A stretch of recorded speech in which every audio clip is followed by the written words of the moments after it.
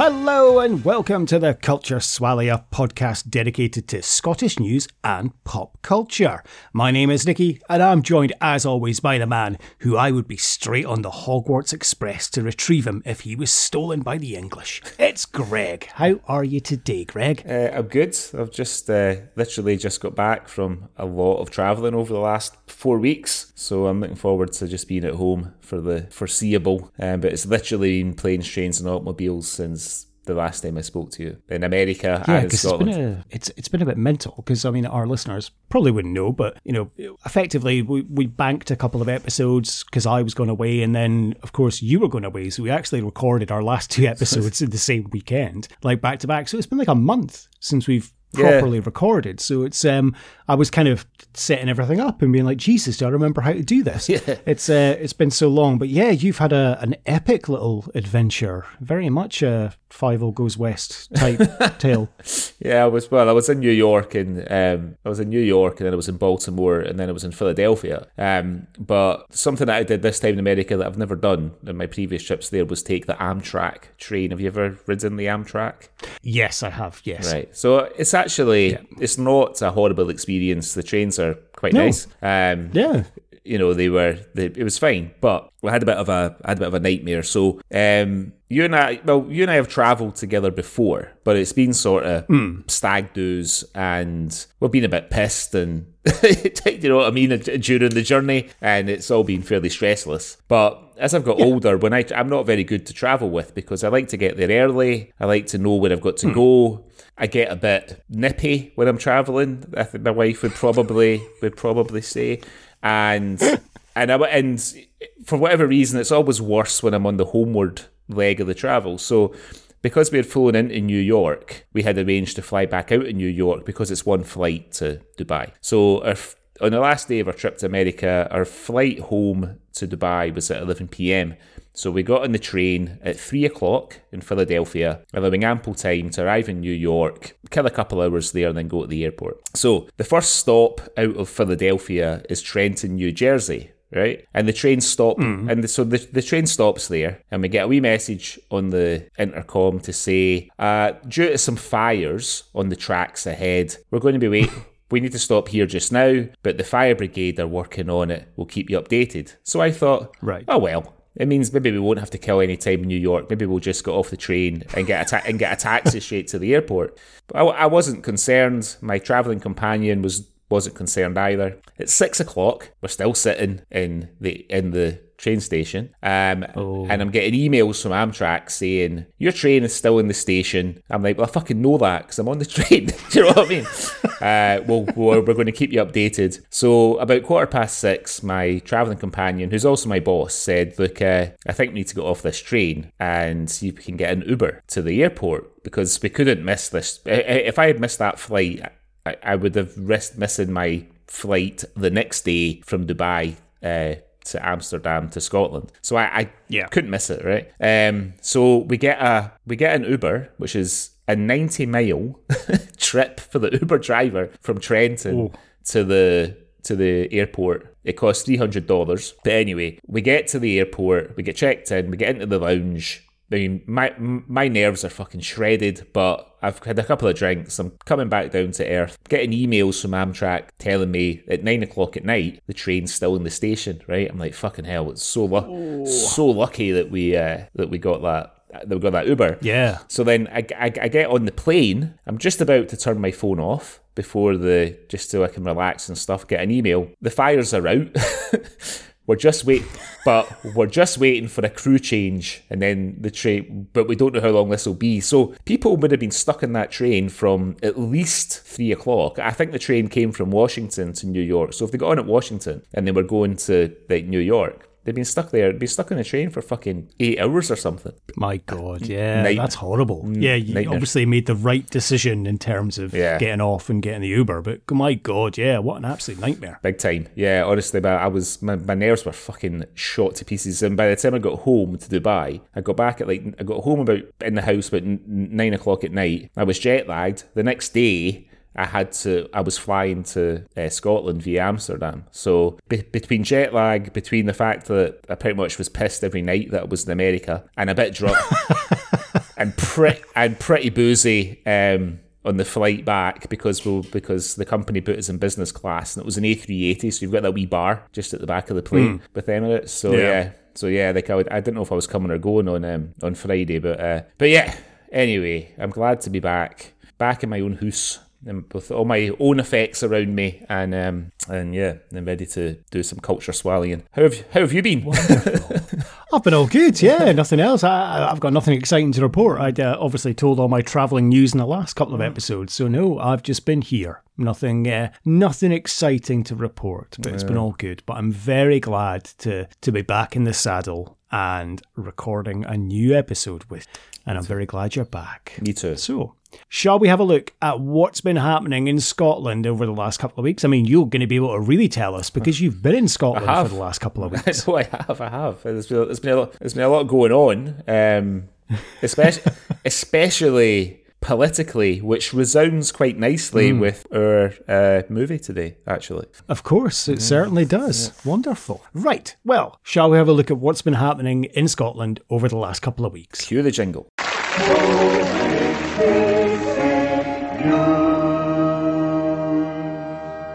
Hello, this is the Outer Hebrides Broadcasting Corporation, and here is what's been going on in the news. Okay, Greg, so why do you tell us what you've seen in Scotland over the last couple of weeks, especially since you've been there, so you've got some up-to-the-minute news, I would imagine. Well, I don't know if it's up to the minute, but the one thing that I'm doing on the podcast today that I've never ever done before, because whenever we are, I was saying for you, whenever we're doing our news stories, we're always taking them off the internet. But I'm going old school today. I've actually got a newspaper. So I do. Oh my goodness! Do they still print newspapers? They do. This can you hear it whistling? It's true. I've got a copy of the Aberdeen Evening Express from the 29th of March. So today is the 8th of April. So it's just a little over a week old. So the headline reads, "Attack victim, I did it to myself." So this is a man accused of attempting to murder his best friend with a meat cleaver and hammer has been acquitted after the victim told a trial jury, "I probably did it to myself." Kim Twiddle's trial at the High Court in Aberdeen lasted less than 2 hours. And after hearing evidence from Scott Jarrett, the prosecution team decided to drop all the charges. Mr. Twiddle, 45, had been accused of attempting to murder his friend Mr. Jarrett at his home on Logue Roads in Crimmond, in Aberdeenshire, by assaulting him to his severe injury and permanent disfigurement. The charge stated that Mr. Twiddle repeatedly struck the 49-year-old on the head with a meat cleaver and then repeatedly hit him on the head with a hammer. Mr. Twiddle was also accused of behaving in a threatening or abusive manner, engaging in a fight with Mr. Jarrett on the same date, September the 18th, 2020. He denied all the charges against him. Mr. Jarrett was the first and last witness to give evidence before the Crown decided that it would no longer be seeking convictions. Asked by Advocate Depute Leanne McQuillan if he remembered sustaining some injuries, Mr. Jarrett replied, "I can't remember anything about it. At the time, I was heavily involved with drinking and taking drugs. I was completely and utterly off my face, and I didn't ken what was going on." Mr. Jarrett went on to describe Mr. Twiddle as one of his best friends, and said the pair had consumed a colossal amount of alcohol and drugs. A colossal amount of alcohol and drugs across 4 days before the incident happened. Asked what he remembered about that day, Mr. Jarrett said, "Being half a drunk and out my face and falling all over the place. That's all I can remember." Miss McQuillan asked, "Do you remember getting those injuries?" He replied, "I probably did it to myself." The Advocate Depute then took Mr. Jarrett through a statement that he had given to police at the time, in which he said Mr. Twiddle had got a bit nippy. Reading the statement... It's like you travelling. Yeah, exactly, yeah. Reading the statement, Miss McQuillan said, "Kim got aggressive with me and I saw him raise his right hand to go for me. The statement went on to detail 4 or 5 sharp blows to his head. However, asked if he'd been telling the truth, Mr. Jarrett said, I can't remember. Asked if he'd been lying, he said, I didn't ken what I was saying. He went on to say, I was out my face and didn't have a clue what I was saying. I was spicking gobbledygook probably.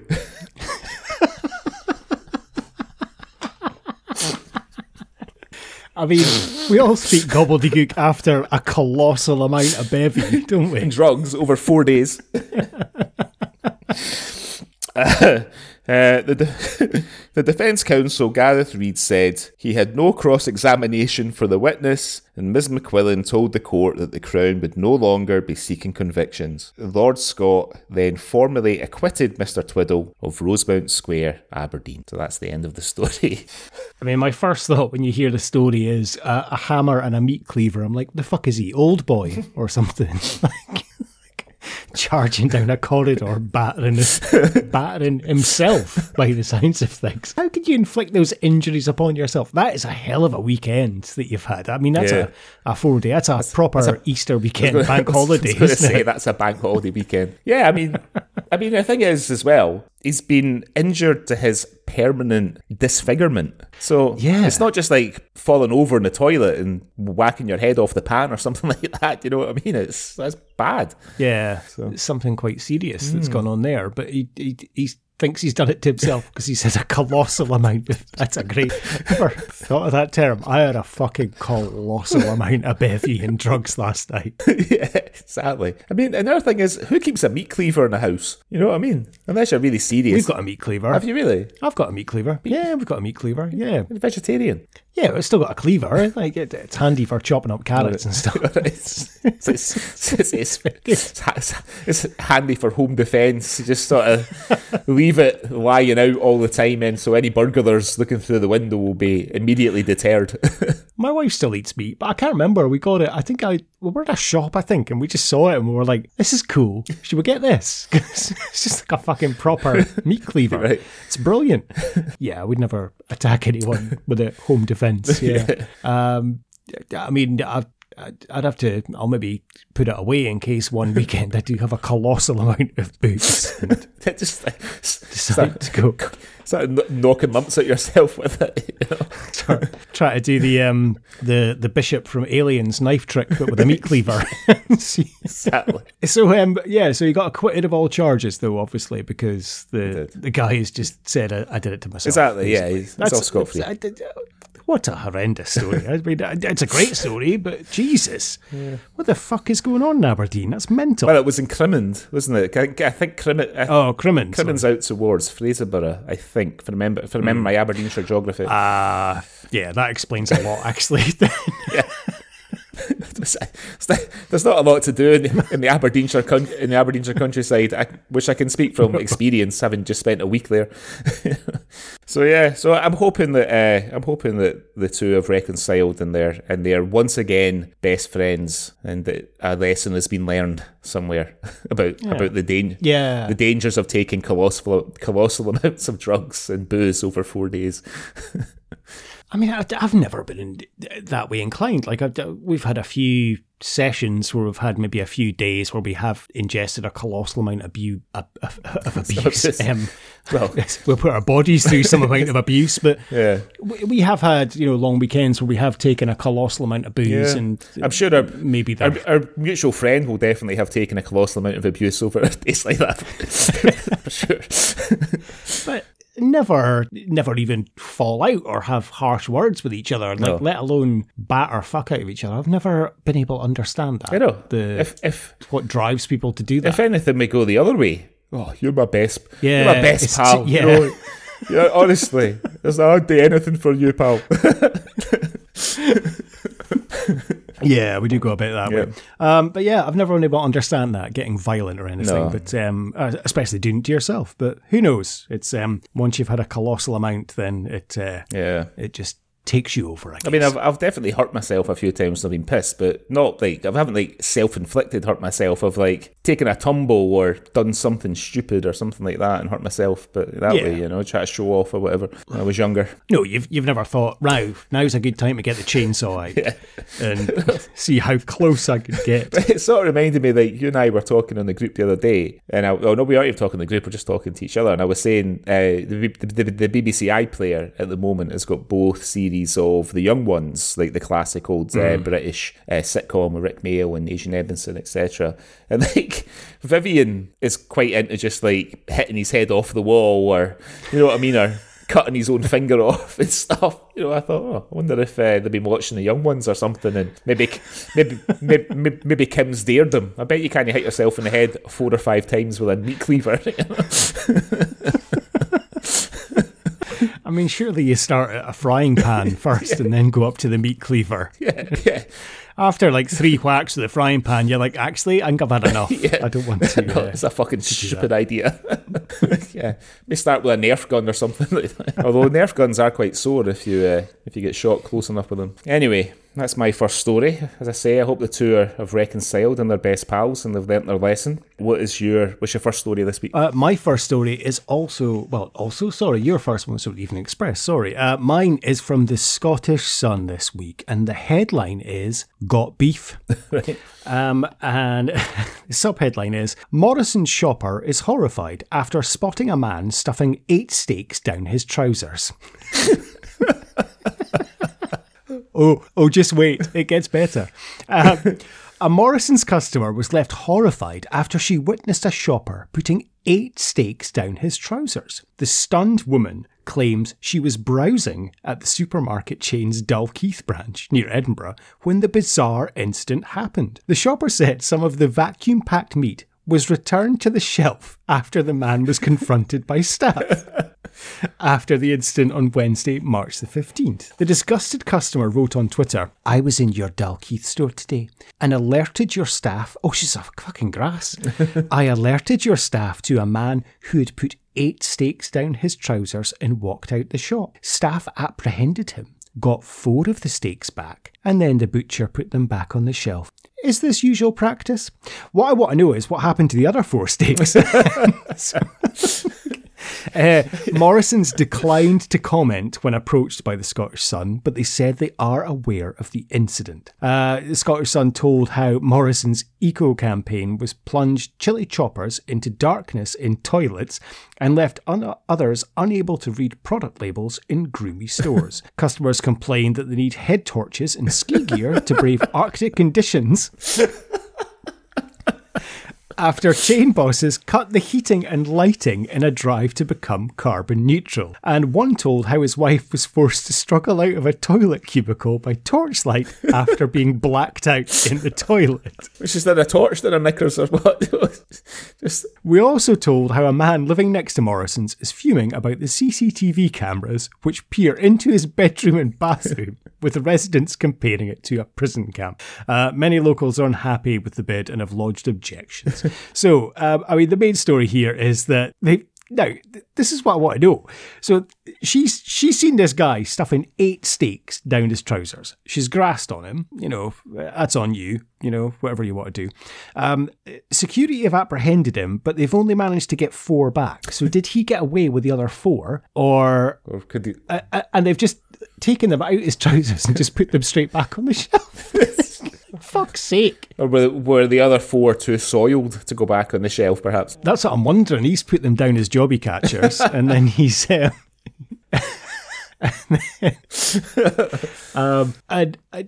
knows what's happened to the other 4? I mean, 8 steaks. Could you fit 8 steaks down your trousers, do you think? Well, probably not, because I don't wear particularly baggy trousers. I tend to wear sort of closer fitting trouser, you know, so... Vacuum packed. So would you be happy to eat a steak if you knew it had been down somebody's trousers, even though it's vacuum packed, so it's sealed? I mean, I probably wouldn't. If, you know, given the choice, probably not. You know?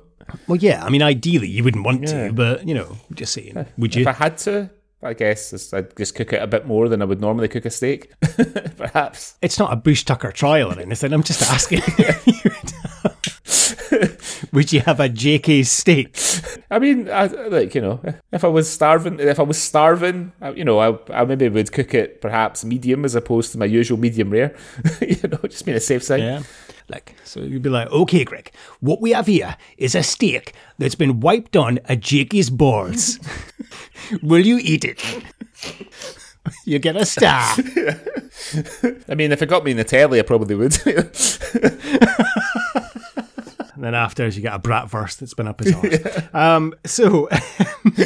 But yeah, horrified. You can only imagine. But then also, Morrison's are obviously in a cost-cutting campaign. People are having to wear head torches and gloves to go into their stores. I mean, utilities are very expensive in the UK at the moment. So, but do you know what? Do you know what I think is probably more likely? So a lot of places will have sort of power saving lights. So if there's nobody in there, the little motion detector tells the light there's nobody in there and it goes off, and then when somebody comes in it should come on automatically. Yeah. And maybe it just hasn't picked up her movement or something. Maybe she's been sitting on the pan for ages and ages. She was in there having a movement and then she didn't pick up her movement. Exactly. Maybe. Yeah. Who knows? I know it can be difficult for old people to sometimes. That's why they eat a lot of things like prunes and stuff like that. Anyway, so just a warning to our listeners: if you are in Morrison's in the Dalkeith branch, I would just check the steaks and see if they're body temperature wise, how they are to the touch, and if they smell. I was going to say maybe faintly of piss. If you're detecting that common aroma of urine and purple tin, spilled purple tin, you might want to put it back in the shelf and take one from the back. Have the lamb instead. I think that's probably the best bet. Yeah. Yeah. Okay. So, right. So, what else have you seen this week, Greg? Okay. So this is another good one I found today. Oh, we'll be the judge of that. I think. On the Scottish Sun from just yesterday. The headline in true classic Scottish Sun style is Orgy Bargy. Historic sawmill at the centre of a demolition battle is being used as a sex club, complete with its own dungeon. So a 19th century sawmill is being used as a sex club in Glasgow. Swingers and fetishists meet regularly for kinky parties at the C-listed Renaissance block, which boasts 8 playrooms and a love swing. Unsuspecting MSP Paul Sweeney, who's going to be really pleased that his name is going to be forever attached to this story, is at the centre of the fight to save the 2-storey building in Port Dundas in Glasgow, which developers want to turn into 60 flats. The admired former City Sawmill Works office was designed by the architect George Bell in 1893. One local witness partygoers at the venue said, "I wonder if these history buffs would be so keen to save the building if they knew what was going on inside its walls. Never mind listed status, it should be rubber-stamped X-rated." A promotion for the saucy CJs at the Townhouse Club reads, "We have 8 playrooms, an open room, a fully equipped dungeon, couples and single female-only room love swing, cinema room, and 4 private rooms, one which is medical themed and one which can be a voyeur room." When we revealed the sex club to Mr. Swinney, he said, "Goodness me, I didn't know it was being used for that. My interest begins and ends with its architectural features. Methinks the honourable member protest too much." Goodness me. Yeah. Goodness me. A spokeswoman from CJ's declined to comment. But the Scottish Sun apparently revealed recently that Scottish OnlyFans star Lana Wolf, who has appeared in the Swally before, although not in person, yes. She moved into a church and built her own sex dungeon. The Scots Stunner, I think that's probably an exaggeration. She's not bad looking. Is one of the biggest names in the adult industry and earns big bucks. and earns big bucks from her OnlyFans subscriber. But she shocked folk when she made her biggest investment recently, splashing £500,000 on a converted chapel in Glasgow. So in Port Dundas, which is quite an industrial area, my auntie actually, there used to be, and there may still be, one of the distilleries in Port Dundas. My auntie used to work in it when I was a little boy. I think it's shut down since. I don't know. I can't say if it's been used as like a sex club or something. I would think it is.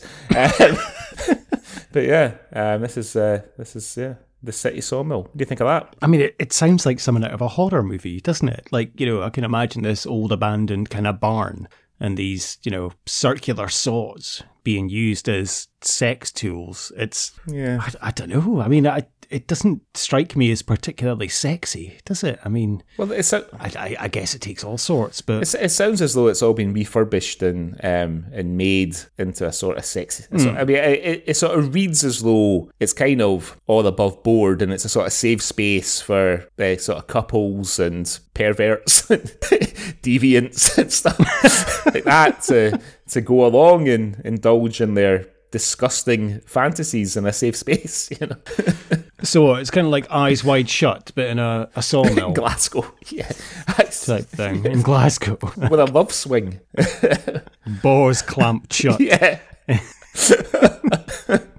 Yeah, a love swing. I mean, I don't know. I couldn't imagine anything unsexier than swinging on a love swing in a sawmill in Glasgow. I'm sure it's all been done up and it's all, beautiful plush cushions and with studs in them, and it's all diamond encrusted dildos and all that jazz. But it doesn't strike me as very sexy. No. That the MSP is he's a regular there when he's like, oh, what did he say? Golly gosh, I didn't realise that was what it was used for. It's a goodness me, he said. Goodness me, is he out of Enid Blyton or something? He's either fighting to save the sex club or he's fucked it. Basically, do you know what I mean? He's just he saw what he thought was a good cause, which might get him a little bit of good press, some goodwill, and it's sort of gone off in his face. You might say, it's gone off in his face. Yeah, that's gonna come back to haunt him when that place gets raided and they fucking get all the credit card receipts from there. He's gonna be in for a bit of a rude awakening there, I think. Yeah, I'm not sure that the Scottish government allegedly. Yeah. I'm not sure the Scottish government needs any more bad press this week, to be quite honest. No. He was released without charge, Greg. Yeah. Actually, it doesn't say whether Paul Swinney is MSP for the SNP or for one of the other parties, but he is wearing a tie that suggests the sort of SNP colour scheme, so I suspect he's probably one of Hamza's guys, Yeah, I think we're going to leave that hot potato just there. Yeah. Anyway, that's my Sexy Sawmill in Glasgow. What's your next story this week? My next story is also from the Scottish Sun. It's quite a Scottish Sun-centric episode this week. And the headline is Blockbuster. I'm the UK's biggest cinema fan. I see 2 movies a day. Cineworld is my office. So this is a film flan. A film flan? He's not a cake. He's a fan from Glasgow. And he's revealed that he is the UK's biggest cinema goer. Marco Greco, 50, loves the escape of going to see the latest movies, and he reckons he watches about 700 a year. He spoke out after seeing fellow cinema nut Mark Green get praised up last week for only going to see 208 films a year. Marco from Glasgow said, "That guy's trying to steal my crown. I blow him out the water. I come to the cinema 7 days a week, but I'd be here 8 days a week if I could." Good on you, Marco. There's nothing better than the escape and being transported to another world. I love it. Marco thinks he picked up his love of movies from his dad, and he's been going to see film since he was about 10. He goes to see everything, including animated movies and even big releases he doesn't that much fancy. Since last Friday, he's been to see the new John Wick film 6 times. Now, could you imagine going to the cinema to see a film 6 fucking times? No, I mean, so is he? So Okay. No, yeah, definitely not. Is he not sort of content? I thought his contention there was that he went to see 700 new films a year, but it doesn't really count if you go to see the same film fucking 6 times, surely. No. That's what I would say with you, Greg. I would agree with you on that, I think. So his favourite film of all time is Castaway with Tom Hanks. So a pal got in touch when he realised someone else had been hailed as the #1 cinema goer. Marco said, "I don't want to sound like a weirdo or anything like that. My mum tells me I'm off my nut, but I'm the biggest cinema fan in the country. There is no one who comes more than me. I'm here so often." Apart from be John Swinney, MSP. I come here so often, I use the public seating area as my office. I send all my emails and messages from there. Marco has a Cineworld Unlimited card, I'd fucking hope so, Marco, which means he can go and see as many movies as he wants for a fixed fee. He reckons paying for every ticket would cost him £300 a month. The former barber is out of work at the moment because he's caring for his elderly mum. But once he's sorted her for the day, he heads to his first showing and then walks straight into the next one to see more. He does have a girlfriend, he would like to stress, but he never sees her.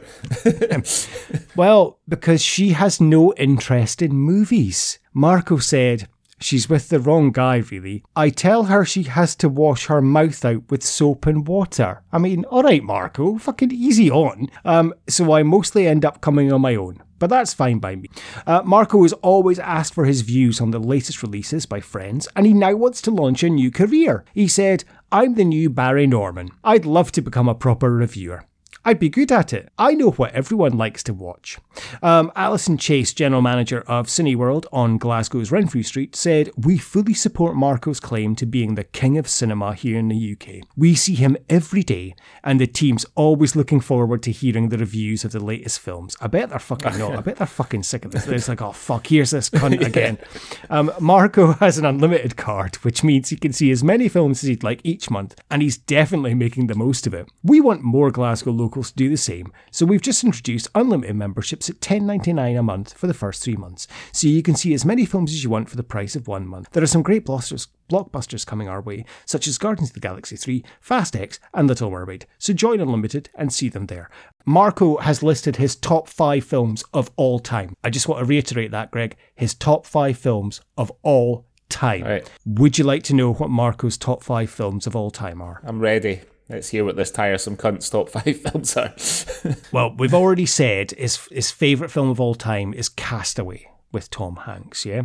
His second favourite film of all time is John Wick, the original, not the fourth one that he's already been to see 6 times, the original, yeah? Okay. Number 3 is The Godfather, which, you know, it's a lazy choice, I think. Number 4, someone we can all agree with, I think, is Rocky. Oh, yeah. And number 5 is Elvis. I've not seen Elvis yet. Although my daughter watched Elvis last night when we were flying back from London, and she said it was good. So I suppose I'll have to watch it at some point. I would highly recommend it. It's very good. But yeah, so that is Marco. So he is the UK's biggest cinema. It sounds like a fucking tiresome cunt to me, I've got to be quite honest. Yeah. It does a bit. I'm a bit shocked at that. Like, his girlfriend doesn't like films. I need to tell her she needs to wash her mouth out with soap and water. Like, Jesus Christ, Marco, you can't go saying stuff like that. Do you think maybe Arnie Hammer's like his favourite movie star? Possibly. Anyway, wish you all the best of luck, Marco, and I hope that you enjoy your cinema going experience in the future. Have you seen anything else in the last couple of weeks, Greg? Well, I've got a story that's, I'm sure our listeners will be relieved, that does not contain any deviants, people masturbating in the street or anything like that. But it's definitely one that's maybe a bit more up our alley, just because of our interests, which aren't related to Scottish media and culture. So this is from the Daily Record. Yesterday, a toy found by a Scot while cleaning out his mum's house has sold for £8,500 at auction. So it's a rare 1957 Radicon toy robot. It's made in Japan. These old Japanese robots are highly sought after, I understand. When it was featured in McTeer's Antique and Interiors auction in Glasgow, it was expected to fetch up to 10 grand, but it sold for 8,400. It was made by the Japanese toy maker Masudea in 1957. So, and it was the first to be produced in a member of the Gang of Five robots that were only available by special purchase in the late 1950s, giving it a heightened status. So I think, that's a story basically, but I think that's a bit of a sort of dream, isn't it, to come across something like that somewhere, Yeah, I mean, I remember being delighted when I went to my local toy shop in Amsterdam, and there was a toy shop just round the corner where I used to sell like vintage, toys and stuff. And I found a WWE Classic Superstars Jerry Briscoe figure that I knew for a fact was worth about €90 or so. And he had it for sale for 20. Oh. So I bought that, put it straight on eBay, got €95 for it,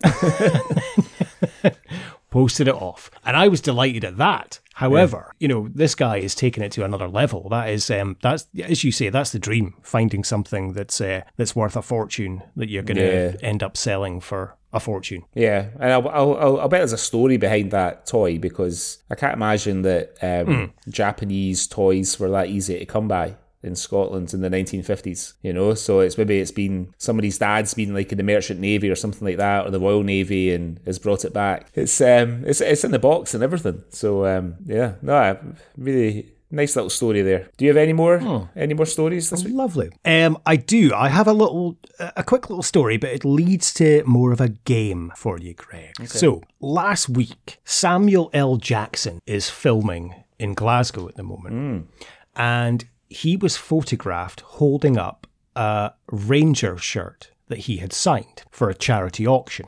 So this led to all the Rangers fans claiming Samuel L. Jackson as a Rangers fan. However, this week, Sam has been photographed in a Celtic tracksuit. So they've kind of gone into meltdown of, well, what's he doing? Who's he supporting? But obviously if he's wearing the tracksuit, then, you would think he's a Celtic fan. So there was an article in the Scottish Sun earlier this week, and it was a list of famous Hollywood celebrities that have been photographed in either a Rangers top or a Celtic top over the years.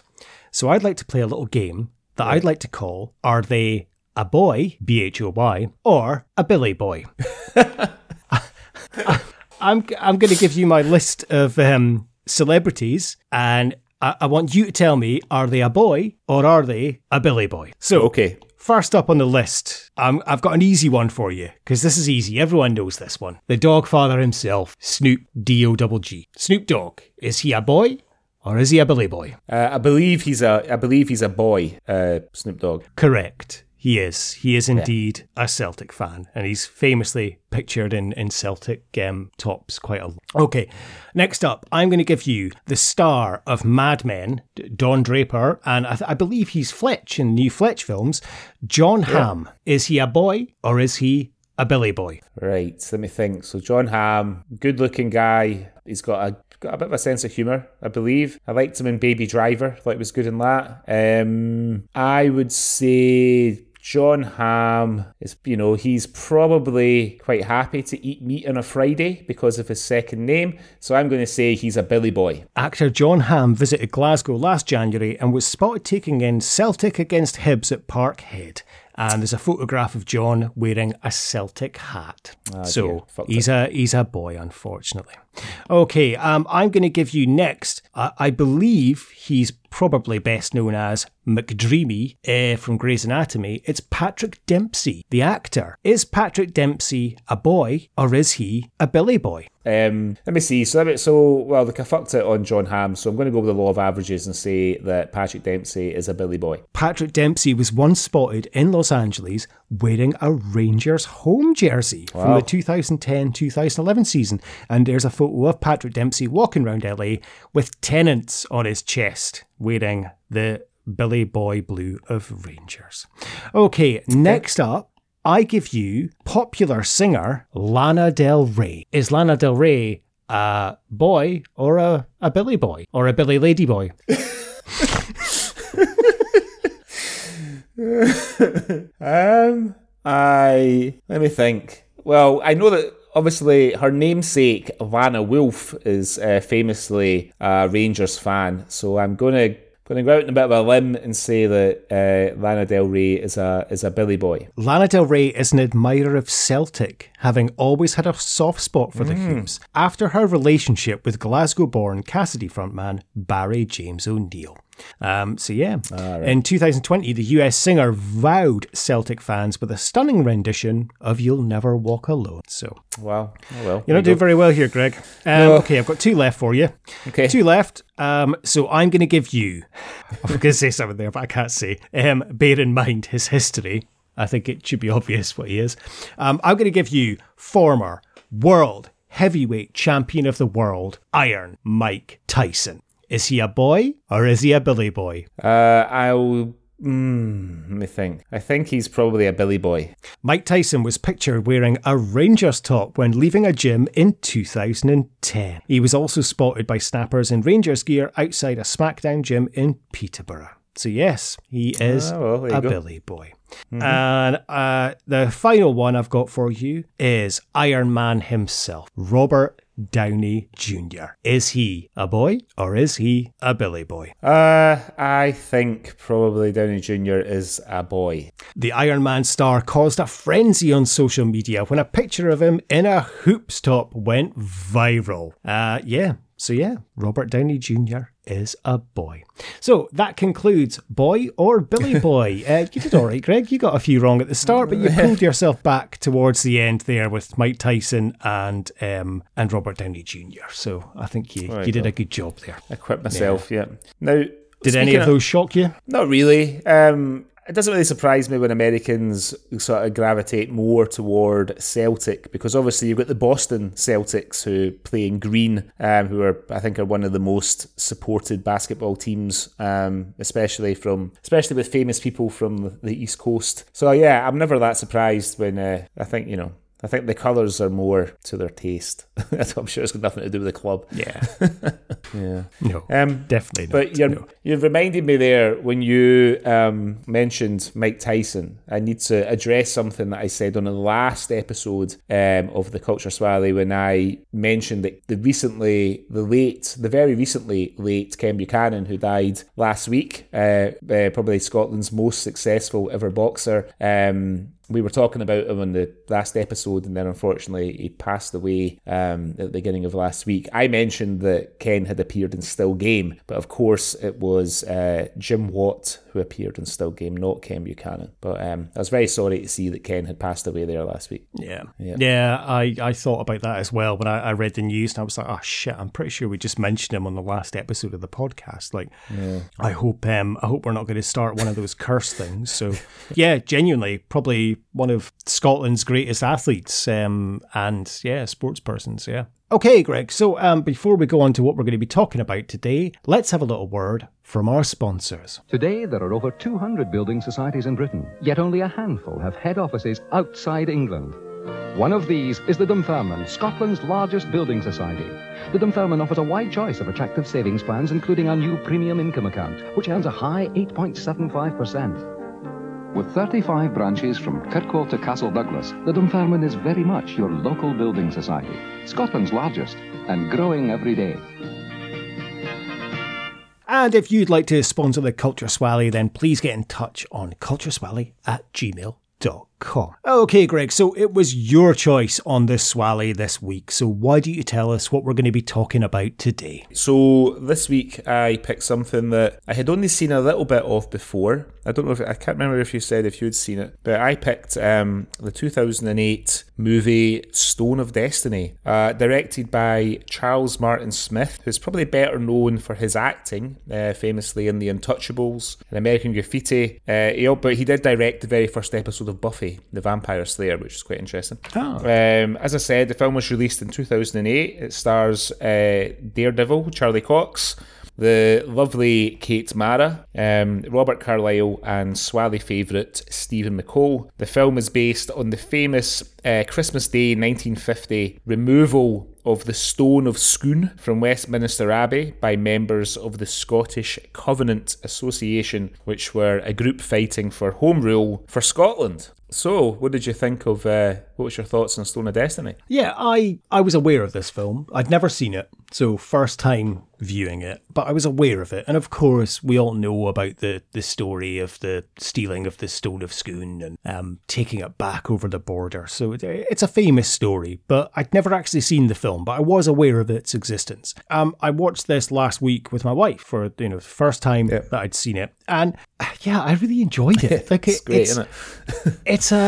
It's almost a bit like a TV kind of movie. Like it reminded me a little bit of like a kind of 1950s Ealing kind of caper. At the end of the day, it's a heist movie. Yeah. It's more of a caper than a heist, because there's no, and it's quite refreshing to see. There's no guns, there's no explosions, there's no car chases. It's just a nice kind of gentle film. Yeah. And it's so lovely, say, watching this with my wife, because she's German, and she's watching this and she's like, you guys have just got so much history and stuff. Like, it must be so great to be Scottish, like in terms of just all this rich history and culture and all this stuff that you can talk about and make films about. And it is wonderful, and it's a wonderful kind of history lesson in a way. I mean, I do think, and we'll come back to that later, that they don't go in enough, in my opinion, of the history of the Stone of Scone and everything that goes with it. It is kind of like, but it's, for what it is, it's a 90-minute, light-hearted kind of caper, and I really enjoyed it. Like, I did really enjoy watching it, and there's some great performances in it as well. Yeah, no, it's great.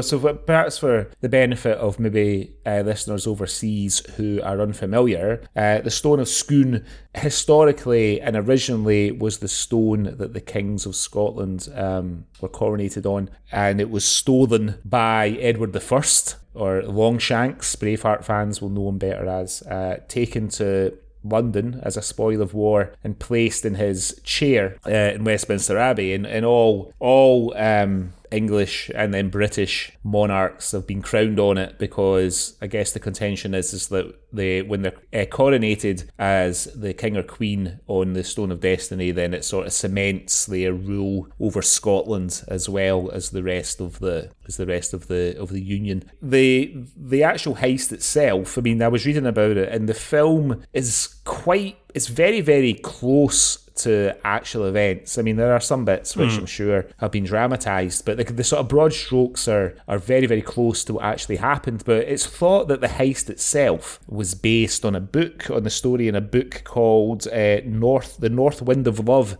which was released in 1944 by an author called Compton Mackenzie, which tells the story of a group of people stealing the famous stone from Westminster Abbey. It's thought that Ian Hamilton and his cohorts took inspiration from the book. In terms of the performances, as you mentioned, there's some great ones. Let me know if you agree with this, but I think Charlie Cox maybe listened to a lot of Ewan McGregor speaking when he was working on it.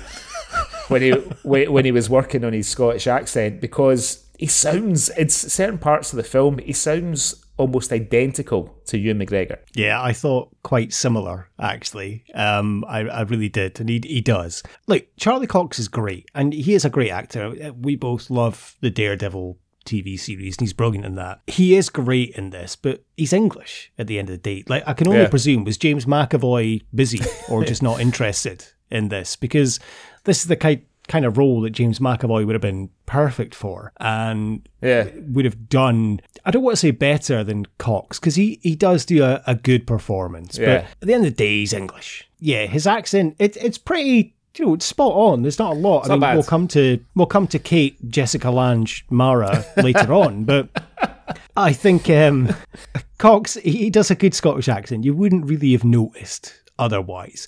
I can't help but like, a lot of the times when he's acting, and I guess it is just because I'm so used to seeing him in Daredevil, like, he does look like he's blind a lot of the time when he's kind of, some of the way he glances and looks at things. But it is a good performance, and he's very believable in terms of as Ian. He's very earnest, I think. And when I was reading a bit about Ian Hamilton, and I think Ian Hamilton, like, through his whole life, was a bit of a sort of antagonist to some extent, and I think you do see a little bit of that in the performance from Charlie Cox. I think the only times his accent is a bit wobbly is when he tries to use a bit of sort of kind of sort of colloquialism like "all right" or "thanks, mate" and stuff like that. When he's just, when he's just got lines to deliver in his accent, he's pretty good. I think maybe the reason that McAvoy maybe didn't get this part, if he was even up for it, I think probably Charlie Cox had a bit more juice, because the year before he was in Stardust, the Matthew Vaughn directed story based on the Neil Gaiman book, which has got an all-star cast. We actually watched it last year with the kids. There's worse ways to spend a rainy Saturday afternoon than watching Stardust, by the way. But I wonder if maybe Charlie Cox just had a bit more juice than McAvoy then, because McAvoy would have been doing like The Last King of Scotland. Well, maybe not actually, because McAvoy did The Last King of Scotland a couple of years before this came out. So who knows? I think around about this time, I think McAvoy was in like Wanted with Angelina Jolie. Yeah, so maybe that's why he didn't do it then. Maybe McAvoy had too much juice to appear in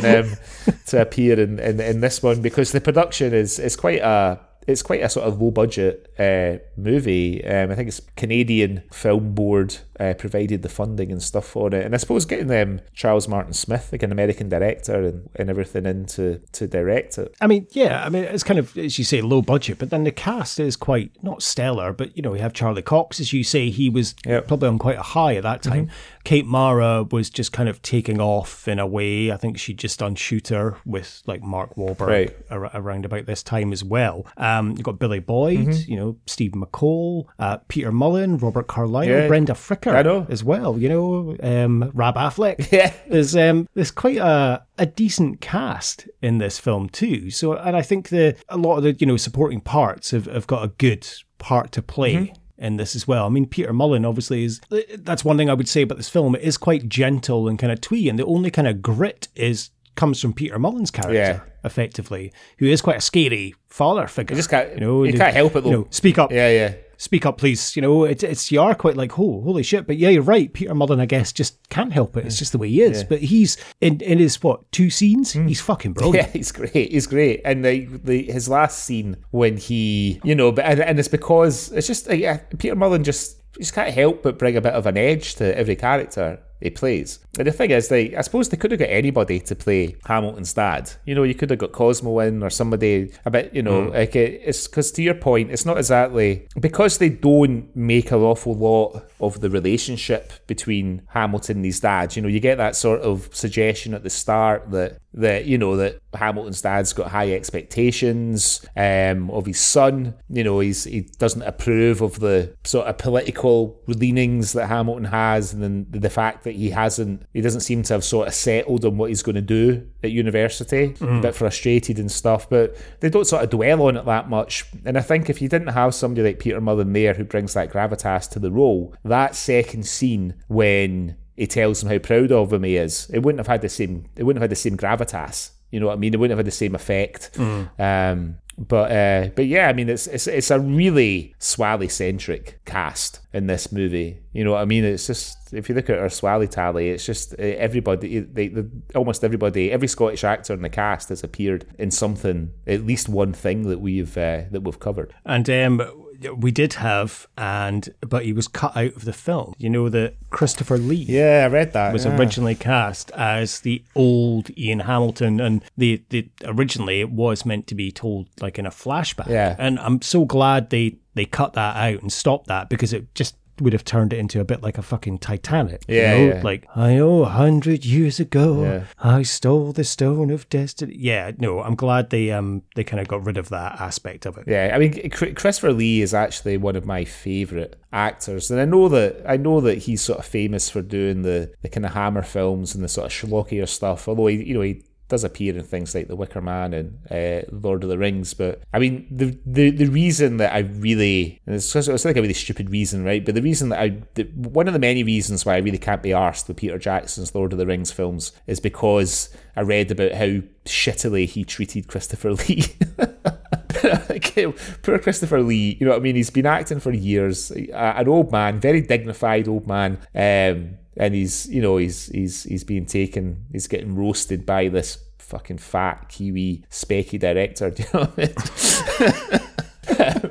No, I did read about that. And we know that Christopher Lee can do like a reasonable Scottish accent because, of course, he's famously Lord Summerisle in The Wicker Man. So, yeah, I did read about that. So it's a fascinating story. I mean, there's not a lot to the story. At the end of the day, effectively, it's just come out that there's been a vote, and Scotland aren't getting their own parliament, and Ian Hamilton decides that there needs to be some sort of symbol that has to show that we're not going to put up with your shit any longer. Like, there has to be something, and he just so suddenly decides, you know what, we're going to steal the Stone of Destiny and take it back. And quite quickly he gets a little ragtag group together, and that's exactly what they do. And that's pretty much it to the film. They go, they nick it, they take it back. It's like the simplest heist you've ever seen in a film. They just, I mean, there's not a lot of tension. I mean, the most tension comes when Ian loses his car keys towards the end of the film. That's it. There's no peril or anything really,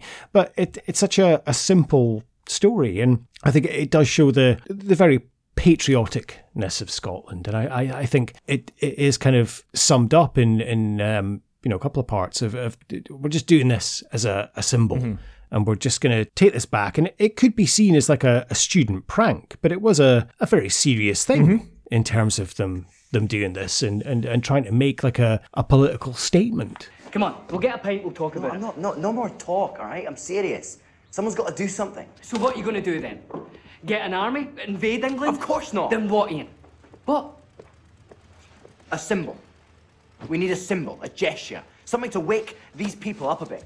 An act of revolution, a salt march. A what? Gandhi, when they march across India protesting taxes and salt. Oh, so you're Gandhi now? No, because, Bill, you know what we are. You know what Scottish people are. We're ashamed. Ashamed of being Scottish. Screw them, because I'm not. Well, that's exactly it, and when I was reading about the heist itself, because as we've been growing up in Scotland, so Scottish nationalism has always been it's always been in the sort of atmosphere, the kind of political atmosphere in Scotland, and obviously no more so than the last sort of 10, 15 years when the SNP have been the controlling party in the devolved Scottish government. But it was interesting to read that, and I don't know if it was because it was so close to the end of the Second World War or whatever. I'm not sure what the reason was for it, but it seemed that like Scottish nationalism wasn't a particularly big thing in the late 40s and 1950s in Scotland. There's a scene at the start of the film when the guy in the pub roasts them for talking about nationalism and says, it's North Britain. You know what I mean? And I don't know if that was just a device used in the film or if that was actually the case. I don't know. All my grandparents have gone, so I don't have anybody to ask about it. Like, anybody? I don't have anybody who was alive around about that time anymore. But if that was the case, if Scottish nationalism just wasn't really on the agenda apart from like a small group of people in the shape of this the Scottish Covenant. Yeah, I'm not sure. Like, as you say, my grandparents are, all long gone as well, so I don't know what the kind of feeling was at that time. Yep. I mean, I'd be surprised, like, that, North Britain, like, I've never really heard of that. I've never heard that, yeah. Being so, I don't know if that is true. There is maybe some sort of artistic license in this film, and it does seem like this is kind of an American stroke Canadian view of Scotland. Yeah. And, put down upon it. It's very much kind of Braveheart, Rob Roy, Shot of Glory type film, they kind of put down upon Scots. I mean, at one point, Ian says, and it's something that I massively disagree with, he does say Scottish people are ashamed of being Scottish. Mm-hmm. And apart from Rangers fans, I don't know any single Scottish person that is ashamed of being Scottish. Well, like Celtic fans would rather be Irish, but I guess that's true. Actually, let's just go all in there. Yeah, we're not going to split. Yeah. But I've never met a Scots person that's ashamed of being Scottish. No, like I'm so proud to be Scottish. And that's, I think, and I did check, and I think it is like the top 3 nations in the world or something that are like so proud of their nationality are, I think it's the Scots, the Dutch, and the Welsh. Yeah. Are like the 3 kind of that are so proud. And I've never met anyone that is, apart from Renton, maybe, it's shite being Scottish. But I was very surprised to hear that line and to hear that if that was a way of thinking at the time. And as you said, it was just after the war. I would have thought it would have been more galvanised in terms of the kind of national identity of being Scottish and being proud. Well, and this is just pure conjecture. I'm sure, if any of our listeners know better, then let us know in the socials. But I think maybe, like going through the World War of 6 years and the war effectively being fought in the country, albeit in the skies, and the kind of bombings of Clydebank and other parts of Scotland and stuff like that by the Nazis. I don't know if there was like a feeling of perhaps British national patriotism after, beating the Nazis, beating tyranny, freeing Eastern Europe, although we did then just hand it over to Russia. But, maybe there was a feeling of sort of national pride and getting behind the British government, getting behind the royal family and everything else, sort of generally speaking. And, I guess it also depends on the guys who volunteered to go off and fight in the war when they came back. Were they off fighting for Scotland or were they off fighting for Britain? I guess, that's what it comes down to, right? Yeah, very true. Yeah, very true indeed, actually. Yeah, so I'm not sure. I think it would need to maybe delve a bit more into what the feeling was around about that time. Yeah. Charlie Cox, assisted by his band of merry men, I guess we'll come on to the lovely Kate Mara. As I've said, Kate Jessica Lange Mara. Her accent is all over the place. Let's just be quite honest. Excuse me, it's Kay, isn't it? It might be. Ian Hamilton. I know. Nice to meet you. You dancing? You asking? Yeah, it might be. I like the idea of teaching. Working with children and helping them find their way in the world. You must be the Highlander and you only happy when you're tending the helpless or battling English. Well, we're simple folk. I like your necklace, by the way. Boyfriend? No, from my father. Wonderful man, the crofter. Ah, we farm lass. Grew up with the sheep. And watching my father struggle every day trying to feed us. Paying taxes to a government that knows as much about the Highlands as they know about the moon. I'm not quite sure. I was trying to think of, around about this time, who else could have been cast in this role? Because I think, Laura Fraser would have been a bit too old for this role around about that time, maybe. So yeah. I was trying to think of a Scottish actress that could have had it. And don't get me wrong, Kate Mara, she's great, and she's a very good actress, and obviously she's lovely. But did it need her in this? Could it have had a Scottish actress playing that part? She doesn't do much, really. She spends half the film sick, in the car, so she doesn't have a huge amount. She does kind of save the day towards the end in terms of the heist, but I don't know. Could someone else have played that role, really? Well, that's to your point. Who is there? I was thinking of what's the actress called from Braveheart who plays in the beginning? Oh my God, it's completely going out my head. The actress who plays Wallace's wife, who gets dispatched at the end of the first act in Braveheart. It's right on the tip of my tongue. You know who I'm talking about, right? You could maybe have had Kelly MacDonald. Maybe she would have been, because she's sort of ever young, isn't she, Kelly MacDonald?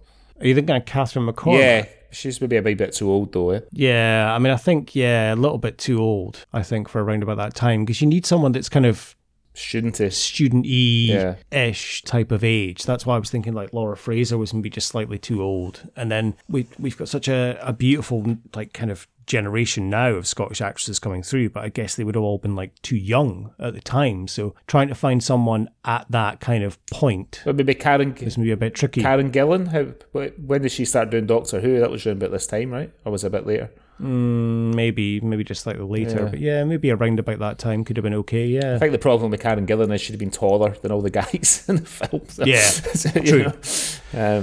Yeah, possibly. But Kate Mara does a decent job. She's good. I think Kelly MacDonald could have been good in the role. She's... Because what age would she have been then? So she was 19 and... so she'd have been her 30s. like late 30s. No, she was 19 when Trainspotting came out. That was only 12 years before. She'd have been in her early 30s. I suppose, yeah, it's probably too old though, isn't it? Yeah, I mean, still too old. I mean, this is 2008. Yeah. You're talking 20 years? No, 12 years. 12 years, sorry. Ahead of 12 years. Yeah, still a bit too old, I think. Yeah, maybe. But she sort of looks quite young, Kelly MacDonald, though. Do you know what I mean? I don't know. Anyway, but no, yeah, Kate Mara is a surprising choice. I mean, what fascinates me about Kate Mara is that she looks exactly the same now she did 14 years ago. Yeah, she does. Yeah, she puts it down to her vegan diet and exercise routine, she said. But nice to see Daredevil and Sue Storm together. For, for a little kiss and a cuddle heist. Little kiss and a cuddle. Yeah. The other actor who is prominent in this, who is one of our favourites, is and is also, well, I don't know if he's a fan of the podcast, but I know he's a fan of our social media and Instagram, is the intimitable Stephen McCall. Now, the film just seems to come to life when Stephen McCall comes in it. Definitely. It just adds this little extra spark when Gavin appears.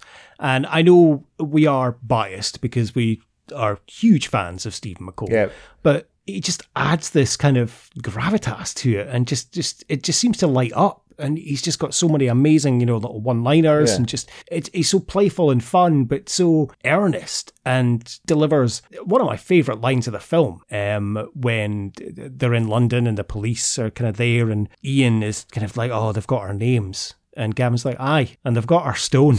And it's just, it's so like, that's just gets your heart. Like, come on, go and get it. Go on.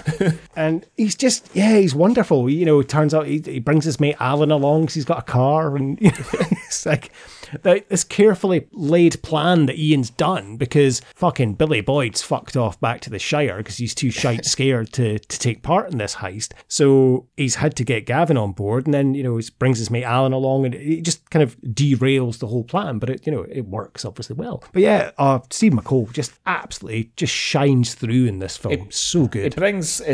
It brings such a lot of energy to it, and it's a real, it's as good as Charlie Cox is an actor, and his accent is good, and to somebody who didn't know, it might almost convince them that he was Scottish. But I think Steve McCall brings a bit of a needed Scottish energy to the whole enterprise. You know what I mean? It's just like the little scene when he's left alone in the road after they've got the stone, and he says, "I'll get the train," and he's sort of jigging, celebrating that the heist has gone off. I mean, it's a real Scottish energy. And I was reading a bit about the guy that he plays, Gavin Vernon, because he's got a bit of a Wikipedia entry. It's not a massive article, but when he graduated from university and got married, he actually emigrated to Canada, Gavin Vernon. And he became a successful engineer working all around the world, Vancouver, Czechoslovakia, Saudi Arabia, Aberdeen.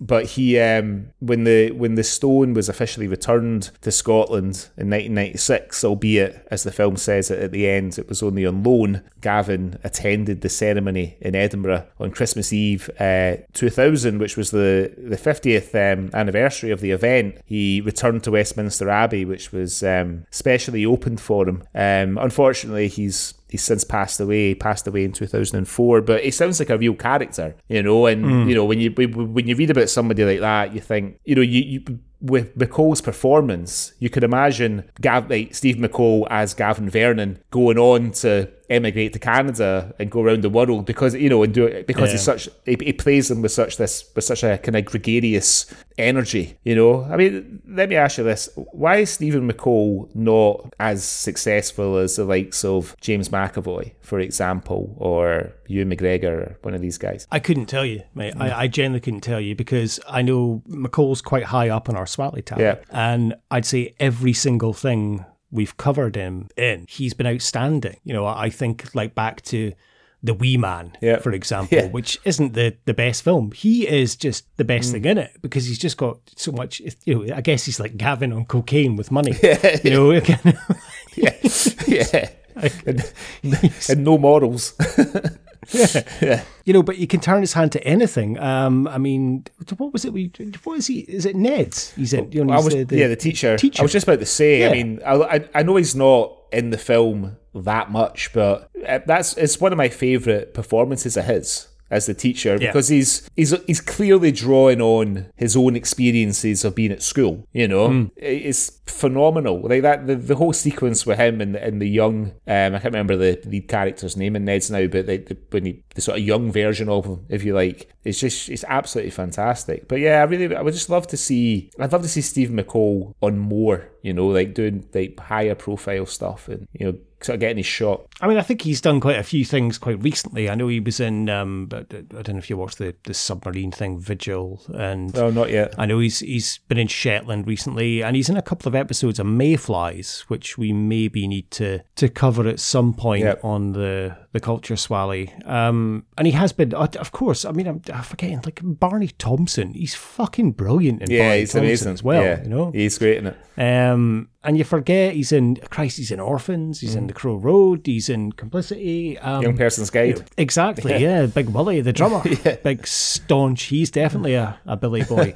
Absolutely. And I know, as I say, we're kind of biased because we're big fans of him, and I know he does speak to us occasionally on Instagram and stuff. But I agree, he's a brilliant actor. Yeah. And he just brings something to every role. And it's like I say, every role he does is different. You know, and he's almost not a chameleon, but you know what I mean? Like, if you think about just those few roles that we've mentioned there, every single one is completely different. It's not a case of, it's Stephen McCall playing Stephen McCall in this. He's almost, you know, something, dare I say this, but he's almost a young Alex Norton. Like, you know, because Norton kind of has that chameleon kind of aspect as well. If you think of all the things we've covered that he's in, Steve McCall is effectively like a young Alex Norton. Yeah, for sure. You know, I wonder, we've used the phrase before, and not being professional sort of reviewers or actors ourselves, I sort of hesitate to use it again, but I wonder if he's a bit of an actor's actor. So I know that Peter Mullen obviously likes to work with him. You know, he gave him a prominent role in his directorial debut, Orphans, that you mentioned before. He's in Ned's, you know what I mean? I just wonder if that's so. And I know he did a bit of a spell in River City as well, but he only did it for a year, you know. And then he's since gone on to do stuff like you mentioned before, the Martin Compston submarine thing, Vigil, and stuff like that. So even though he's done that year in River City, he's not let what happens to some soap actors. You know, they sort of get a bit trapped. You know, you could say that. You could maybe say that about Ian from Small Faces. Ian McDonald, is it? Robertson. You know, he's sort of in River City, and he's not really done anything since. You know, he's done a kind of he does a kind of a walking show where he does these like famous walks in Scotland, and people go along with him and stuff. But as far as his acting goes, he seems sort of boxed in the soap, whereas Stephen McCall hasn't allowed that to happen to him. You know, he's gone on and done a lot of quite interesting work since he was in River City. I think it's difficult because you're saying, you know, for example, Ian Robertson, and I'm not for one instance saying this is what he's decided, but as an actor, it must be difficult in terms of having to go for all these auditions and sure, you know, effectively you get a role, great, but then you're not knowing where your next role is coming from. Yeah, and you could go a year without having work. When you've got a gig in like a soap like River City, you've got a regular paycheck. He probably, you know, stays at home with his family.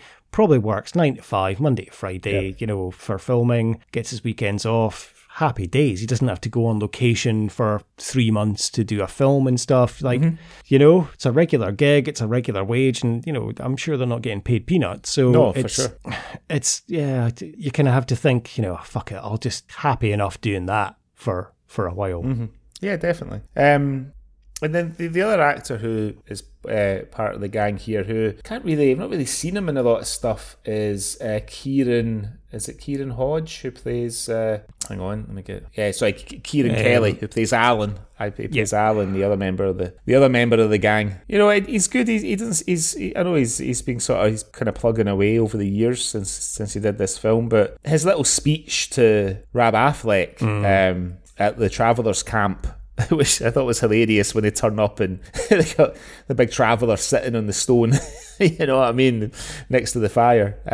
But his little speech to him and stuff, I thought it was good. I mean, it's nicely written, but he performs it really well. Where he's been a bit of a reactive character through most of the film, and then apart from the bit in the railway station when he suggests, after Kay gets sick, and he suggests going home to think again. Like when he sits down and he sort of gives this really quite emotional and powerful little speech about what it means to be what it means to be Scottish, what it means to have your way of life not treated with the respect that it should be treated with, etc. I thought, well, fair play, because up until then he was a bit of a third wheel, I thought, Yeah, but he just comes to the fore at that point, and as you say, you're just like, where's this come from, Alan? And it's almost like he's only been brought along because he's got a car and because Gavin's roped him into it. But on the whole journey and the whole way of this, he's kind of adopted this swell of nationalism and this absolute fire burning in him. And that speech he delivers to Rab Affleck is just beautiful. And just the comic timing of the last line when he's like, and it's sitting under your arse. It's just... It's beautiful the way it's delivered. It's just so funny. You can't help burst out laughing as much as Big Rab bursts out laughing. Our people, the Scots, have died for freedom over and over for centuries, and we would again too gladly. But for us to continue our fight, we need a symbol to unite our people. We've not done anything wrong, although what we have done is illegal. But we've done the only thing we could.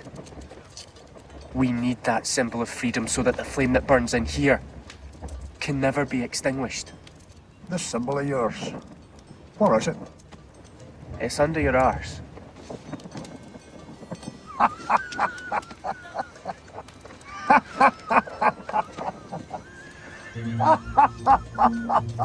And I was under bars. I've got to be honest, I didn't recognise Rab straight away without his sort of trademark facial hair, Yeah, it took me a second as well to realise that it was actually Rab Affleck. So I was like, Jesus Christ, big famous Rab in there. But yeah, I mean, Alan, he's a great character. He's just kind of along for the ride. But it's, he does come out of his shell there, I think. Yep. And of course, you have two kind of heavyweight actors. I mean, you have a fucking Academy Award winner in this film in terms of Brenda Fricker, basically relegated to playing Bobby Carlyle's housekeeper. She's effectively the Mrs. Doyle of this film. She's only got a couple of scenes, but I mean, I didn't recognise her either to begin with at the start because she's changed quite a lot. I mean, I remember you used to watch her on Casualty, and then, of course, very famously she's in, My Left Foot, and then, of course, Home Alone 2 is probably what, let's face it, most people know her from. But she's serving as Robert Carlyle's housekeeper, and Bobby Carlyle playing a great role in this. He's only in a few scenes, but he's a very impassioned, kind of strong Scottish independent guy as John McCormick, who... obviously, famously a real person. But I think his few scenes, he's great. And again, he does have kind of the comedic timing and aspect when Ian is asking for the 50 to go and do the heist. And he's thinking he's asking for £50,000. And he's like, well, what are you going to spend it on? He's like, oh, petrol, fish and chips, 50,000 on fish. No, £50. It's...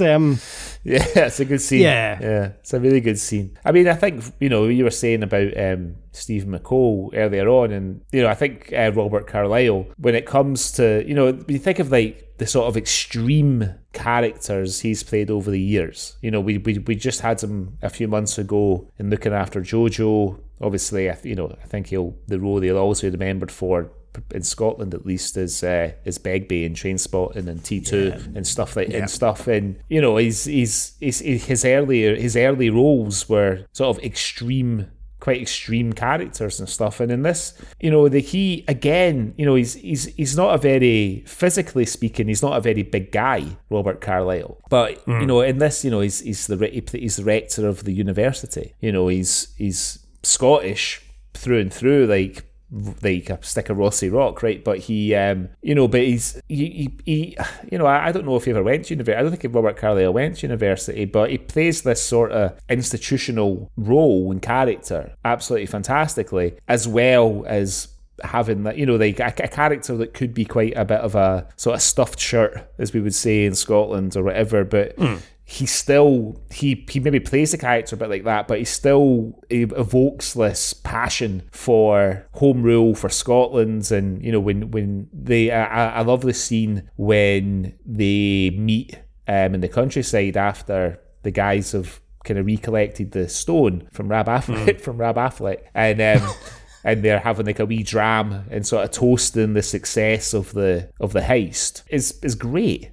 You know what I mean? He's just, again, Robert Carlyle is just like almost everything that he's in. He's like a revelation almost in everything that you watch him in. He's just so surprising, the sort of choices that he makes as an actor and the things that he does. It's fucking absolutely phenomenal. As you say, for him to be, and as you say, he'll always be kind of known as Begbie. Yeah. And I think, especially in Scotland. I think even overseas, probably. Yeah. I mean, obviously, around about that time or just before then, he was, of course, Hamish Macbeth. And the very last 2 episodes of Hamish Macbeth of the entire series feature a storyline about the Stone of Destiny. Oh, really? So it's quite a nice little dovetail of Robert Carlyle there. But as you say, he can turn his hand to anything. We are probably more familiar with his extreme things, like as you've said, looking after Jojo, for example, and of course his turn in Cracker and playing the Bond villain. But then he can turn his hand to, obviously we know the Full Monty and stuff, but I would immediately think of Barney Thompson. Barney Thompson is a complete wet blanket, but Carlyle, it's so believable in that role. But how can it's a testament to the actor that he can play a wet blanket like Barney Thompson, being like this kind of bumbling idiot that's so shy and so nervous. And then a couple of years later, he can pop up again in T2 playing this absolute fucking psycho Begbie. And within the first scene that you see Begbie, when he's delivering that impassioned speech about writing letters to the Queen, and when his solicitor, did you just push that wee red button? You're totally in the, oh my God, this guy's a fucking psycho. He's just, as we've said on the T2 and Trainspotting episodes, we all know a Begbie, this wee guy who is just an absolute fucking nutter. But Carlyle is just it's just wonderful in terms of the way he can just play these different roles. And as you say, as this kind of rector of this university, but with this impassioned about independence and wanting Scotland to have its own government, he's just so believable in that role. And you really, he's so impassioned and just, plays it wonderfully. Yeah, I mean, like in T2, like he's kind of physically changed as well, because for the part, because like Carlyle, I think like his facially, he's got sort of quite high cheekbones and almost a sort of heart-shaped face. You know what I mean? He's quite striking, but as the older Begbie, he's obviously put on a bit of weight. His face is a bit rounder. He's got the grey moustache, the grey hair. You know what I mean? Like he doesn't look like himself almost. He's like, it's like a sort of physical transformation to play the role. But yeah, I really enjoyed his scenes in this. I really did. And I wonder if maybe there's a wee, I don't know what his political leanings are, but I wonder if maybe there's a wee bit if he's got a wee bit of Scottish nationalism in his sort of political strata, You would think you wouldn't take on that role if you weren't that way inclined, surely. Maybe. I know it's a paying gig, but you're going to be associated with it, so I don't think you would if you. Yeah, maybe not. So the story of the heist has actually been, and I had to look for it, but I couldn't find it on YouTube, but it's actually been made into a TV film before called The Pinch. The BBC made it in 1980. I had a wee look on YouTube, but I couldn't seem to find it. I don't know. There's no like Wikipedia or anything about it, so I don't know who was in it or whatever. But BBC Scotland did make a dramatisation about the interrogation of Kay Matheson when she was interviewed about her part by the police about the stone being stolen. It's all in Gaelic. Again, I couldn't seem to find it, but if anybody knows where maybe it will watch it, then let us know and we'll put it on the socials.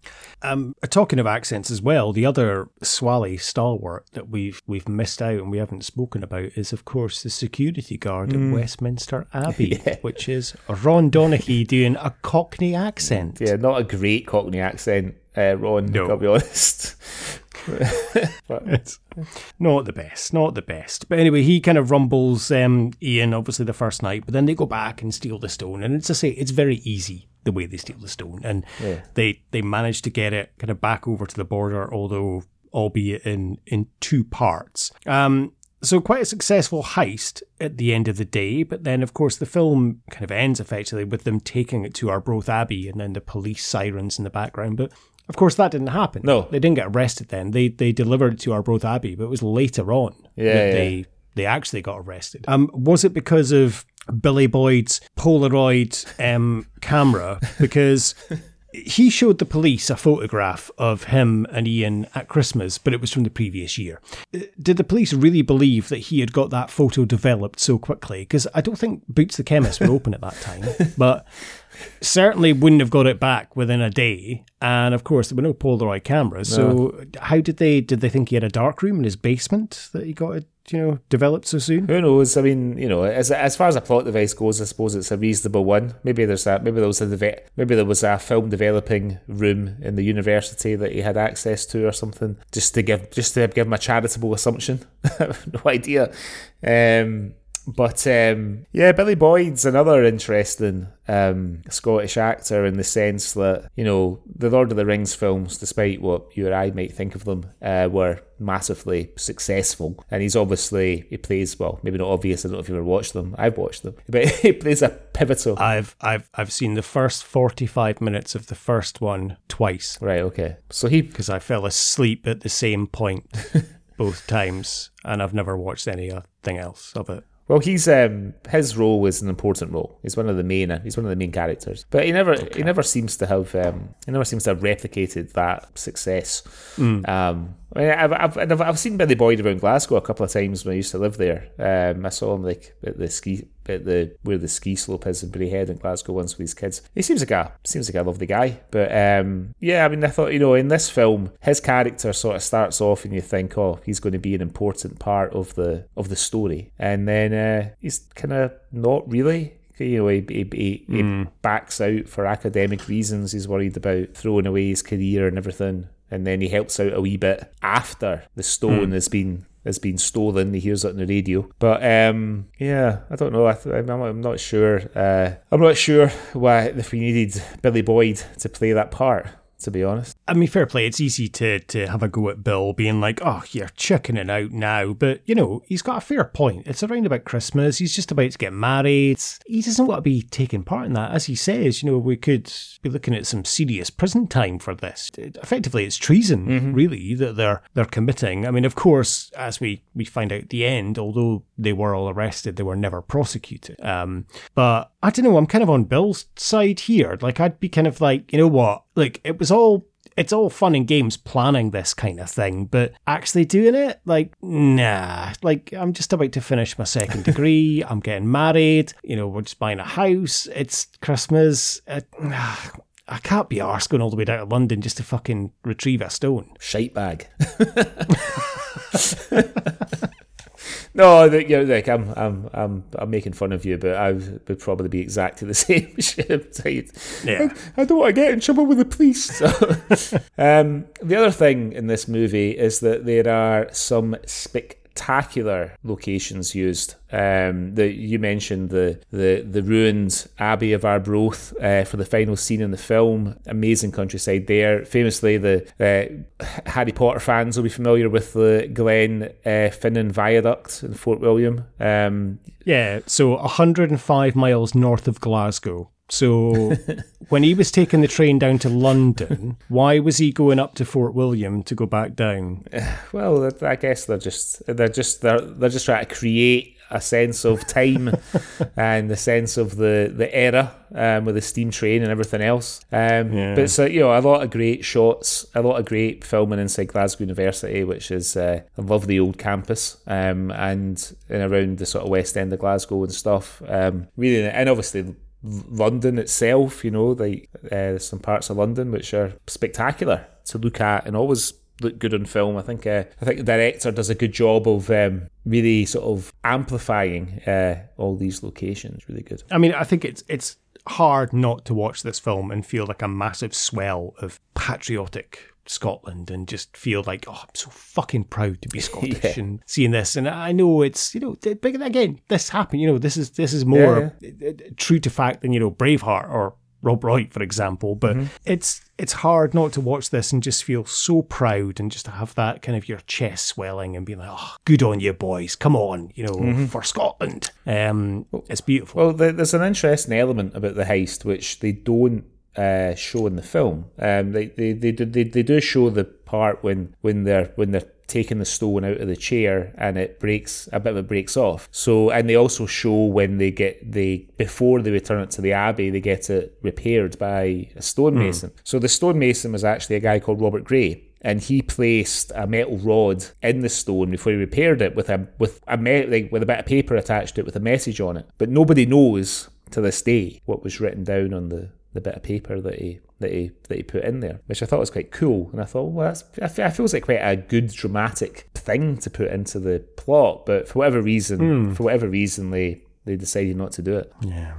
But I mentioned earlier on how Ian Hamilton, the real guy, was a bit of an antagonist, and I found out a couple of things about him which I thought were quite interesting, and somehow very Scottish. So apart from his stealing of the Stone of Destiny, I mean, famously, none of the four who were involved were ever prosecuted. But he went on to complete his studies, and he became a young advocate in 1953. But he refused to swear allegiance to Queen Elizabeth II, and his argument was that in Scotland she could only be referred to as Queen Elizabeth with no number, because when Queen Elizabeth I was the Queen, Scotland was independent from England. So Elizabeth I had never ruled over Scotland, which meant that we couldn't have a Queen Elizabeth II, which I thought was quite good. And unfortunately, he only passed away last year. October last year he passed away. But as recently as 2009, he almost sued the Royal Bank of Scotland over claims that they had missold shares to him in 2008, but he ended up dropping the case because the Small Claims Court refused to deal with it. But he famously, well, I don't know if it's that famous, he was also the rector of Aberdeen University from 1994 to 1996. He was the SNP's choice for rector of Glasgow University, but he lost out in the election. You won't believe this. He lost out in the election to Ross Kemp. So, which, if he was anything like what I assume he was like, would have really fucking pissed him off losing out to Grant Mitchell. So he was never the rector of Glasgow University. He does make a cameo in the film. He plays a sort of typical London businessman who passes by a scene with Charlie Cox and Kate Mara. But again, much like Gavin Vernon, he does sound like he was a real kind of character, Ian Hamilton, and I'm sure probably a very interesting guy to sit and have a chat to. Yeah, I can imagine. I would love to have heard about this story firsthand, and what inspired him to actually do it. Because I know it's kind of covered in the film, but it is also a little bit just kind of whimsical. Of all right, we need to do something. There's not a lot background into their political leanings, really. It does seem that he's just kind of, all right, I'm going to do this, because I need to do something. And, as to say, Gavin just kind of comes along because he just, I guess, like, fancies a laugh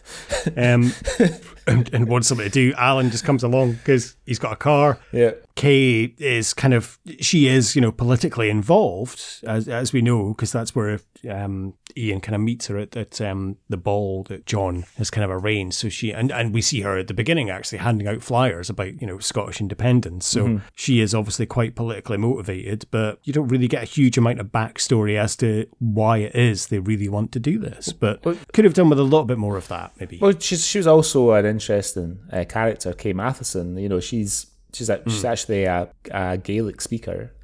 Came from Inverisdale near Loch Ewe and things, and she was sort of close. She after all this, she went off and became a teacher. She remained a political activist. She ran against Charles Kennedy, the Lib Dem leader, in an election in like the 1980s. But she never ever got married. She went back to where she came from to teach after she graduated from Glasgow University. She passed away, sadly, although a good age, 84 years old. She passed away in 2013. But the picture on her Wikipedia, it's a black and white picture from 1981, and round her neck she has a necklace with the rampant lion of the Scottish flag on it. It's quite cool. But again, she sounds like she was quite an interesting person as well. Went on to do and sort of never. Abigail Hamilton was never too far away from the cause of Scottish nationalism. Long after the famous heist. Yeah, wonderful, an amazing woman by the sounds of things. Yeah. So. Do any more points on the Stone of Destiny? Should we put it through our Swally Awards? Yeah, why not? Let's put it through the awards. Okay, so what have we got first? Okay, so the first award is the James Cosmo Award for being in everything Scottish. Quite a rich sort of scene to pick from here. I'm interested to know who you chose and if it's the same as what I've got written down. I went with Rob Affleck. So did I. I mean, the argument could be Peter Mullen or even Bobby Carlyle or Stephen McCall, actually. I think as soon as Rob Affleck popped up, I was like, oh, well, it's obviously Rob. I don't know. Maybe you could have any of those four, I would say. I mean, McCall actually might be in with a better shout. Or Mullen. Yeah, one of those, but fuck it, let's go with Rab. Yeah, I think Rab's career is longer at this point than Stephen McCall's was. He'd been acting since like the late 1970s in Scottish productions. So okay, next one then, the Bobby the Barman Award for the best pub. So there's one or two to choose from here. Yeah, there's two. So there's the pub, because it's the same pub they're in Scotland. Yeah. It's like three scenes you see, but it is the same pub. Yeah. And then there's the pub in London, obviously, they go to. I mean, yeah, it's obviously the pub in Scotland. Yeah, I mean, you want to get a decent pint. You're not going to get that in a London pub in 1950. So, yeah, definitely the Scotland. No, and it looked a nice enough pub as well. Yeah. Like, I'd be quite happy to go there, yeah. It looked like the gang were all drinking pints of, like, McEwan's Export or 70 shilling or something like that, so... Yeah, it did, It looked like it was like a McEwan's, kind of... export. So yeah, no, I'd be happy to go there, definitely. Okay, so like the next three awards, I mean, I couldn't find anything for, so I'm interested to see what you went for. So there's the Jake McQuillan Your Tease Out Award. So as you mentioned quite a few times there, it's a gentle film, it's a caper, there's no violence in it, There's nothing at all. I mean, the stone being broken is the most violent thing, like, and it's an accident. There's nothing, there's no like evil playful hitting, there's nothing tease out about it. I mean, the harshest thing is Peter Mullen telling his son to speak up, please. Yeah. That's the most teasy thing you'll find in this film. I mean, if you wanted to stretch, you could maybe say the bit when Gavin tries to pick up a second woman physically and they all fall down in the pub when they're celebrating the successful heist. But there's no aggravation in it. So no. And then if the next one then is the Ewan McGregor Award for gratuitous nudity. Zero nudity in the film. It's all sort of cardigans and cuddles. It's like, what would you like to watch this evening? Do you want to watch a film about sword and sandals or cardigans and cuddles? Yeah. And then the Francis Begbie Award for gratuitous swearing. I mean, I didn't get any swearing. Did you spot it? I caught one, right? And there is only one in the film because I've watched it twice as well, and I was very careful to watch. And it is when Gavin introduces Alan and he's got a car. I know him, and Ian says, "I don't give a shite if you know him." Oh yeah, and that's it. Yeah, that's the only swear word in this film. Yeah. So okay, and then what did you have then for our second to last award, the archetypal Scottish moment? I've got three. Oh, wow. Here, okay. And I kind of can't pick between the three. But what have you got? Anything? I got two. Okay. So I've got Metropolitan Police's racism towards Scots. He calls Ian Jock and moves him on. And then I've got just it's a broad one, but just the swell of patriotism that sort of permeates through the film. Okay. Yeah, very good. What were your three? I didn't have either of those. Two. So my three were probably in reverse order. Is the towards the end, once they know that the stone has been liberated and it's in the newspapers, you see a lot of people mounting the Duke of Wellington statue with their saltires.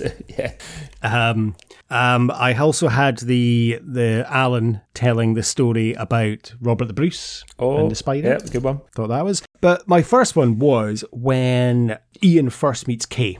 Right. And they missed out the punchline of this, but they kind of got it when says, "Are you dancing? Are you asking?" But they didn't give it the follow-up with, I'm asking, well, I'm dancing. Yeah. But yeah, that was my 3. But yeah, I thought the Robert the Bruce spider story and mounting the statue was pretty good as well. Yeah, it was good. All good ones there. And then lastly then, when you and I were having a bit of a chat on the group last week when we were talking about the film, you said, I don't think there'll be much debate about the Sean Connery Award. Also known as who won the film. I mean, I went for Stephen McCall just because the film just goes up about 3 years after he comes into it, basically. Yeah. Of course, yeah, it's Stephen McCall. I mean, take nothing away from Charlie Cox. No. I'm Kate Mara, but yeah, I completely agree. As I said earlier, the film just kind of seems to elevate when McCall comes in, and his character is just so full of life and so funny, and he's got some great lines, and just the enthusiasm and his performance is fantastic. And for me, if I think about this film, I'll be thinking about him. Yeah, for sure. In this, he'll be kind of the first thought I would have. So, Steve McCall for me wins this film. Yeah, he's fantastic in it. So, do you think maybe the Scottish National Party have missed a bit of a trick by not insisting that a double bill of Braveheart and Stone of Destiny isn't played on like STV once a month at prime time? Yeah, I mean, I did see quite a bit of a backlash about the film. People saying that it's very anti-English, and I saw a couple of reviews saying that it's SNP-funded propaganda, but I'm like, but it's a fucking true story. Yeah. Like, this actually happened, and I know there's a little bit of artistic license in some of it, but not much, really. Like, it genuinely happened, and I don't see how it's not anti-English. There's only a few, in fact, they stole our fucking stone. We just went and stole it back. I mean, okay, yes, you could say the police are calling us jocks and stuff, but hey, the security guard's very friendly. Okay, he is played by a Scotsman, but he's very friendly, and it's I don't see it being anti-English. It's more pro-Scotland. I think during the film, I expected a bit of some criticism of England or the British government or whatever, and actually, if you watch the film, to your point, at no point is the acting British government of the time ever criticised. It's only about home rule for Scotland, but they don't criticise the British government. They don't criticise English people at all in the film, not at all. No, to your point, you could say, well, there's that little scene when Charlie Cox's character gets moved on and the policeman calls him jock, right? I'm sure it's not the worst thing anybody's ever called somebody, but I mean, the fucking dandy had the jocks and the Geordies running for about 40 years. But it's not, but at no point is anybody overtly criticised for being where they're from. You know what I mean? So no, of course not. Of course not. I wouldn't agree with those reviewers. I liked what you said at the beginning of the review. It does feel like it's quite a feel-good sort of Ealing comedy type film with a bit of a political message, you could say, but it's based on real people. It's based on actual events. In the same way that Braveheart was. And I don't remember anybody criticising Braveheart for being anti-English. And a lot of English people get cut to bits in Braveheart. You know what I mean? So, and crucially, the baddie in Braveheart, Edward I Longshanks, is portrayed as a fucking evil, villainous bastard through the whole film, with zero redeeming activity about his character. So yeah, reviewers are pricks. Well, I enjoyed the Stone of Destiny. It sounds like you did as well. Yeah. And it was. Yeah, I did. I really enjoyed it. It was my choice for this episode, which means it's your choice for the next one. So tell us what we're going to be watching before we record the next episode. Well, I'd like to take us from the 1950s to the 1990s on the next episode, Craig. So I'd like to look at the first series of a Scottish legal drama that aired on ITV in 1991. So it only ran for 2 series, but I'd like to look at the very first series. And it's only 3 episodes long, and they are all available on YouTube if our listeners want to watch it. So starring Ewan Stewart in the lead role, and in one of her first roles, a very young Shirley Henderson. I'd like to look at The Advocates. Excellent. I remember that being on, but I was probably a little bit young for it to pique my interest, you know. I loved it. We should mention that we're both blown away this week when we found out that Ewan Stewart was the son of Lucky White Heather Club legend Andy Stewart. Well, yeah, I mean, I was going to cover that in the next episode, but yes, I was, I'd already kind of picked this, so I have watched the first couple of episodes, and I was researching, I was just having a look at Ewan Stewart, and I read this interview, and it was like, the son of Andy Stewart. I was like, that can't be right. No way. And then I instantly text you. I was like, I think I have to retire from the podcast because I did not know that Ewan Stewart was the son of Andy Stewart. Yeah. And I was so relieved, and you were like, yeah, I didn't know that either. I'm like, I cannot believe, how did that pass us by? How many, Ewan Stewart's been, he must be near the top, like, kind of, you know, he's just bubbling under that Swally tally. Yeah. Like, we've covered him in so many things, and I've just never realised that he was the son of Andy Stewart. Me neither. So... Donald, far's your trousers. Jesus. Honestly, never mind. Okay, well, yes, so The Advocates is available on YouTube if any of our listeners want to watch it for the next episode. Son of Destiny is also available on YouTube as well for anybody who wants to watch it, because that's where I watched it. It is indeed, yes. So I will put a link in the podcast description if you haven't watched it or if you would like to watch it. It's a bit late now because you've listened to the episode, but yeah, go back and watch it. I mean, it's history. We haven't spoiled anything. Exactly. So you can go back and watch it. All right. Well, thank you so much for listening, everyone. I hope you enjoyed the show. And if you would like to get in touch with us, you can email us on cultureswally@gmail.com with any news stories you've seen that you'd like to tell us about. If you bought a steak from Morrison's that was some down some Jakey's trousers, then please let us know and how it tasted. Or if you've got anything you'd like us to review, or if you just want to get in touch and say hello, then please drop us a line.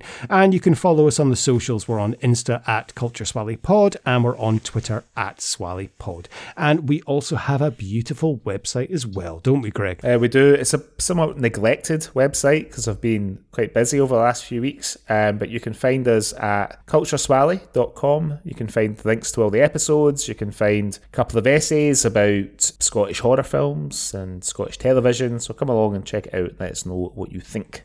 Wonderful. Right. Well, I hope you're off to go and research who's a boy and who's a Billy boy. I am. I don't think I'll have another quiz on the next episode in terms of that, because I don't know if I can find any more out. But if I do, I'll let you know. Maybe I'll just do a random one every episode. Okay. All right. Well, thank you very much, Craig. Until next time. I don't understand. What has this got to do with you?